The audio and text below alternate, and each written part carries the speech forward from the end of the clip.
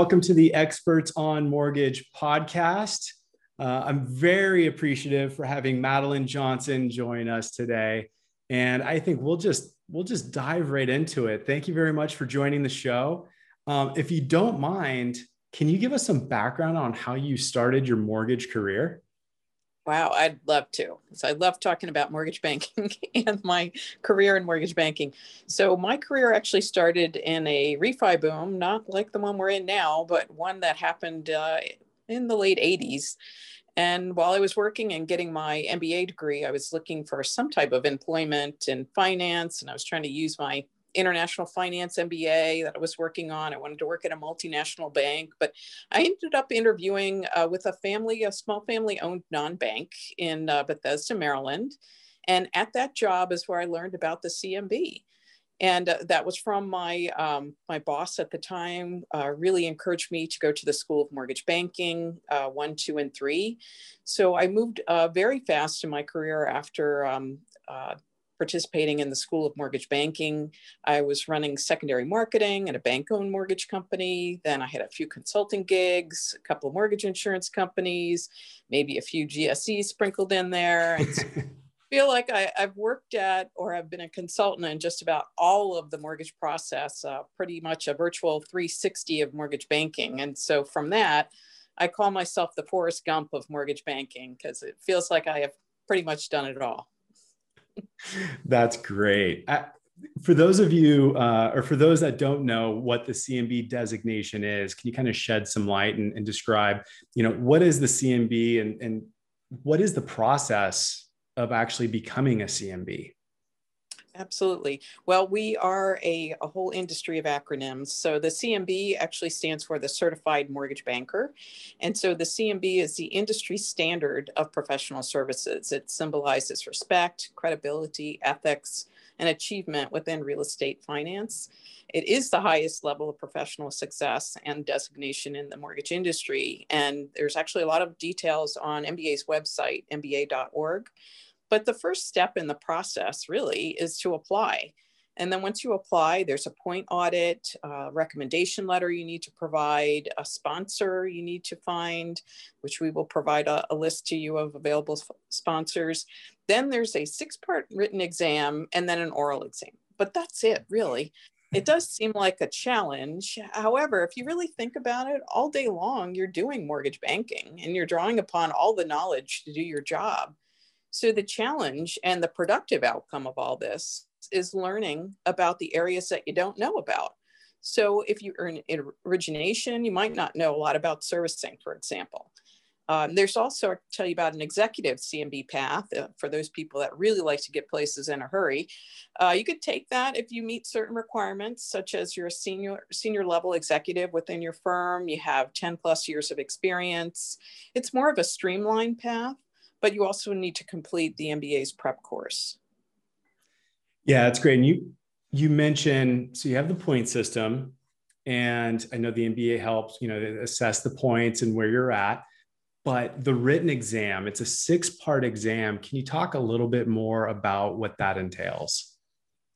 So the written exam, the 6 parts, draw upon all the aspects of mortgage banking, as I mentioned my 360 there. So the origination, underwriting process, secondary marketing, investor relations, servicing, legal aspects, and then the final is sort of a capstone, comprehensive exam. It's 6 parts, roughly, an hour each, basically, if you want to divide up your time that way. And it is done, you could do it via the computer with Proctor. We did have some challenges over COVID last year and into this year where we had some virtual proctoring being done, but it's very doable, very achievable. The subjects are those that everyone is familiar with if they're in mortgage banking. And the key, as I've mentioned previously, is to find a sponsor to complement what you know. So you could draw upon their expertise, you can ask questions, and you can learn from that sponsor. Yeah. So once you pass the written and you've passed all of those sections, you then move on to the oral exam. What can CMB candidates expect from an oral exam for the CMB? well, we put you in this gigantic room and you're one. No, really, really, it's 3 CMBs usually, and the CMB candidate. And we ask several questions that are out in the industry right now. Topics that are out in the MBA Newslink or on the MBA website as topics that the MBA is supporting or is reporting information on and has an opinion on. They're industry issues that are very valuable for all of us to know and to participate in the discussion. So we have a conversation with you. It's usually about an hour. We ask you these questions. And one of the most important questions, I think, is why do you want to be a CMB? You really have to know why you want to be, why do you want to go through this process? There's so many things going on in your life and so many priorities. You have to understand why that is and be able to tell us in the panel. So Madeline, why is it that you decided to become a CMB? My goodness. Well, I would say that I am very much a mortgage banking nerd, and I do value education and I love to learn. And the CMB was known to me as a 24-year-old in the business, just starting out in this business. And I went through all the classes and I made some lifelong friends at the School of Mortgage Banking. But the designation was important to me as it really distinguishes you as someone who really cares about their industry and its future. And the more important question is, how will you use your CMB? How will you make that difference? And so many people that I have met in this process have really just had some very interesting answers to that question and how they would give back and how maybe they'll create a study group within their company or do some marketing or maybe do some podcasts like you. Yeah, I appreciate you so much coming on as a guest. This was this is absolutely my way of giving back, is trying to create more exposure about the CMB program and what the journey is like, going through it. I have my story. Everyone that I've talked to that has a CMB designation has their own story, and many of which were posted on LinkedIn not too long ago as, they were sharing why they went through the journey. What was your journey like? I mean, you mentioned that you learned about it, early on and kind of why, but what was it like? Did you go through the School of Mortgage Banking, 1, 2, and 3? How long did it take you? What did you feel your strengths were when you entered? And what did you gain, leading up to actually taking the exam?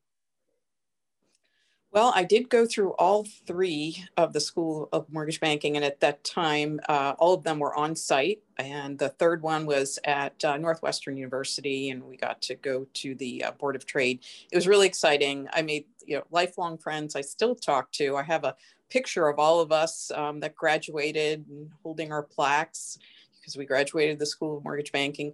I learned a lot. And in between each of the school sessions, you had like 10 different homework assignments, written assignments that were graded, and you had to send them back. And so it was quite a commitment. But I realized at the time that I was so early into my mortgage banking career. I guess you don't know what you don't know. And they do recommend that you spend at least 7 to 10 years in the industry before you take the written and the oral exams. So in addition to that timeline, I also had 3 little children at the time, and it made it really difficult. So my CMB journey had some anxiety already built into it. And I was new at the time at my job at the bank-owned mortgage company. I had my little ones. I was trying to study in my spare time. And so I just decided I'll wait a few years. And then I became a consultant. And then the thought that was running around in my anxiety-ridden head was, wait a minute, you're a consultant. If you fail this exam, who's going to hire you? So I was trying to put it aside for a little bit. Then I was at an MBA conference and ran into an old friend and colleague. And she said, for gosh sakes, take it already. You'll do great. You do all this stuff. Stop worrying about the exam. And so I created a study binder and I carried around with me everywhere. And as I was consulting and traveling and on planes, I'd pull it out and study. And then my sponsor at the time was Dan Brendis, who was in commercial mortgage banking, because back in that Stone Age time period, you had to pass both the residential and the commercial side to get your CMB. So Dan was on the commercial side. I didn't know a whole lot about it, and he helped me learn about it. I could bounce my studying questions off Dan, and it really complemented. I knew about the secondary side on the residential. He knew about the secondary side on the commercial. And wouldn't you know, in my oral exam, the first question was, well, we're in the MBA building. Tell me how you'd value it. I'm like, well, I know I got this. And that was because of Dan. So I really do appreciate his time and his counsel helping me. Yeah, you mentioned that everyone gives back in a certain way, and you just finished your chairwomanship as head of the CMB Society during a very challenging time. So, what were some of the challenges? I mean, it was during the pandemic, so we obviously had that to deal with. But what were some of the challenges? Not only for your leadership, but also for the candidates, going through the program at the time. Yes, it was, we did have to pivot quite a bit in order to come up with some new ideas and accommodate as best we could during a crisis. It was just really amazing how everyone stepped up to the occasion, not only the candidates, but also my team last year, Seth Sprague and Sushila Dillon. Really, they were highly involved, highly motivated, and available during one of the highest refi and purchase market booms of all time. We had to pivot very early on, and we created these Zoom oral exams. And although it was probably a little stressful for the candidate, because you're just staring into a screen while you're taking a very important exam, we were able to make it work. We did not have our usual social committees or fun committees last year. We used to have all these fun outings and happy hours and Amazing Race, but we did have some Zoom happy hours. We had our quarterly CMB calls. We highlighted topical speakers. We provided updates. And all through the years, it seemed like years, all through the year, we were making updates and changes to the exams. The MBA conference was virtual, but we also made a virtual graduation. We had a CMB committee.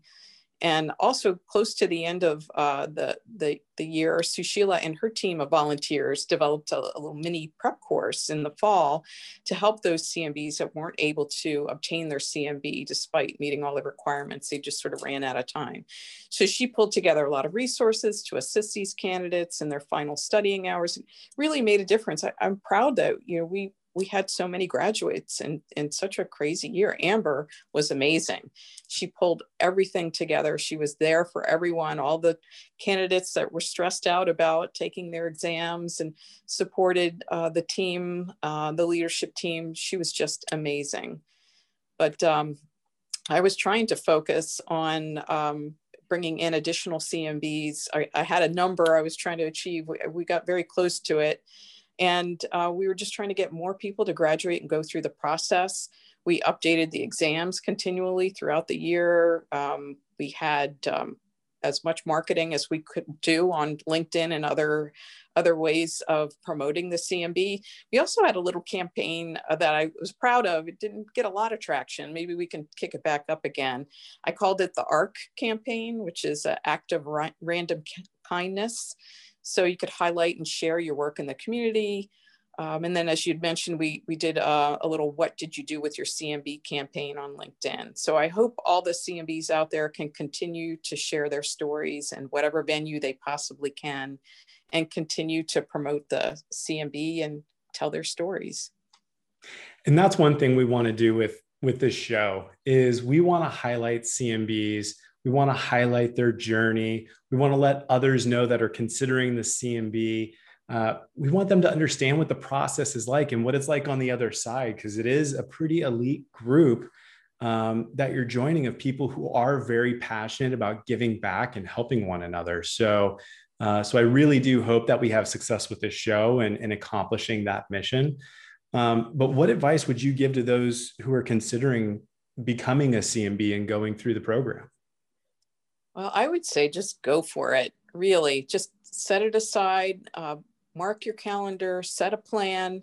You hear a lot of humble people saying, if Frank could get his CMB, then anyone can. And Frank, you know who you are.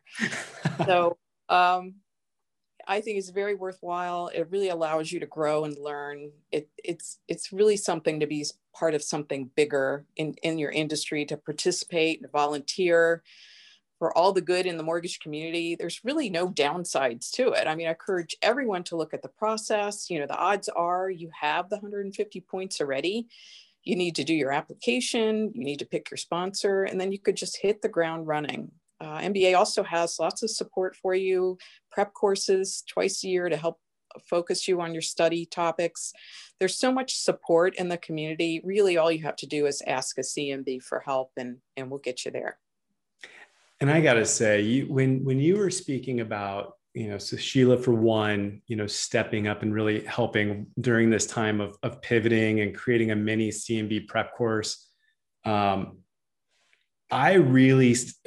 do feel that I have my CMB designation today because of her. I received a phone call from her saying, we've identified you as one who you have the points, you are qualified to take the exam. And, for some reason, you just haven't gone through. And it was the pandemic. I was busier than I've ever been before. While everything else is changing, it was her phone call and her putting together the mini CMB prep course that really got me thinking, you know what? If not now, when? Let's go. And that prep course helped me a tremendous amount and helped me gain the confidence to actually sit down and take the exam. And I was one that the oral exam was done via Zoom. Mm-hmm. Trust me, it's nerve-wracking as all heck via Zoom, as I'm sure it was in person. But it was, I'm very thankful to her for doing that. And thank you for pivoting and still allowing candidates to go through the program at a time when we weren't able to be all together. Of course. Well, hopefully, cheers to 2021. I'm hoping we all get there in person. Yes. Go to San Diego. I really do. Yeah, I'm really hoping for San Diego in person. I'm very optimistic about it. So, well, thank you very much. That's what we have for today, and I appreciate you joining as a guest and telling us more about yourself and the CMB program. For anyone who's interested in the CMB, please feel free to reach out to myself. Or the MBA directly. Amber Lawrence is a fantastic resource and would love to get you more information about the CMB program. Thank you very much. Thank you.